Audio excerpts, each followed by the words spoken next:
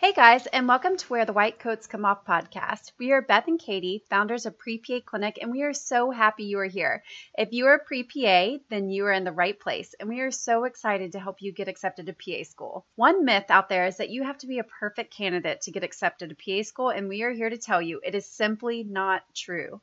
We have years of experience working at PA schools, reviewing CASPA applications, deciding who to interview, and deciding who to accept. And guess what?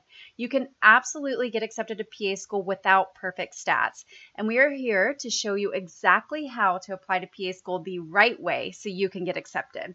You have probably heard about our application to acceptance course, also known as A to A course, and have seen the testimonials from all the applicants that have been accepted because of this course.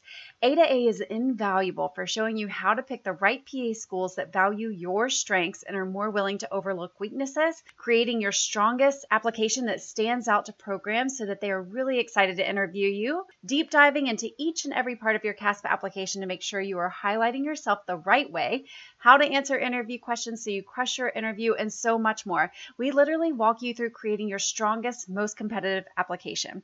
So if you haven't joined A to A yet, definitely get in and let's put together your most outstanding PA school application. We are so excited to see you in the private A to A group and can't wait to hear which PA schools you land interviews at and where you decide to attend. Sign up in the show notes. Now on to today's episode. So today we have some exciting news. The ARC-PA has accredited 3 new PA programs and they will be accepting students this cycle. So this is really, really exciting. So let me give you a little bit of background on exactly what this means for you, and then we'll talk a little bit about each school that has been newly accredited.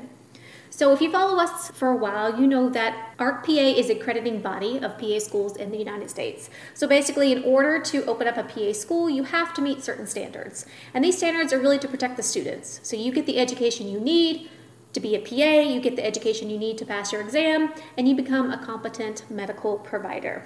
So all prospective PA schools have to pass this rigorous beginning in order to be able to be accredited. And the reason why it's so important is because you cannot sit for your board exam, your PANCE, which is the national exam that certifies PAs. And without this, you're not able to work, get a state license, etc. So all PAs in the United States need to graduate from an accredited program. So what happens is that before you want to start a program, you have to hire on a lot of faculty and staff. You have to find a program director. You have to get clinical sites. You literally have to tell the ARC-PA exactly what you're going to teach where do you cover this information, where do you cover that, what sort of faculty support you're going to have, what sort of administration support you're going to have, what are the simulations or lab models, etc. So we have to put this all into a document and send it out to the ARC-PA. Then the ARC-PA does a site visit where they make sure everything is in order, everything's covered. And then once you get that site visit, they go back, they read your report, they discuss it, and then they vote whether or not you can start your program. So programs who are brand new, who've just received accreditation status from the ARC-PA, come in as provisional programs. So if you've been applying to PA school before or you know about the PA application process, you've probably seen the different accreditation statuses.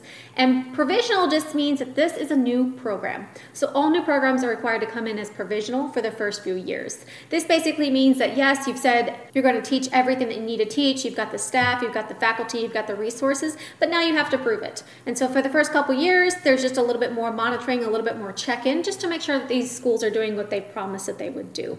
So this is called provisional accreditation status. So this is a full accreditation status. You can still sit for your boards, you can still graduate, you still get your state license. So if you see provisional, it just means that it's a newer school and the ARC-PA has just accredited these programs. All right, so with that being said, what are some of these new programs that are being credited? Let's talk about that. Let's talk about the specific schools, where they are, so that way you can see if they are right for you.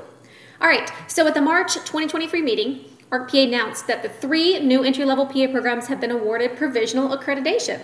So if you count these 3 programs, we have now 303 accredited PA programs in the United States. This is amazing. We've been growing so much. You've probably heard about the growth of the PA profession, and it is so true. Not only is it more popular than ever, we have more PAs than ever, but we also have more PA schools. So this brings it up to 303. So let's talk about the programs that have actually just been accredited. So the first one is Creighton University, Phoenix, PA program.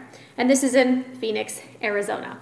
And they're actually going to welcome their first class of students in a few months, which is really, really exciting. So if you are interested in going to school in the Arizona area, or you have the prereqs for this program, you might want to consider Creighton University in Phoenix. All right, the second university that has just received provisional accreditation is Drury University Master of Science in PA Studies, and this is in Springfield, Missouri. So they're going to actually start their inaugural class in August 2023. So that will be their first class.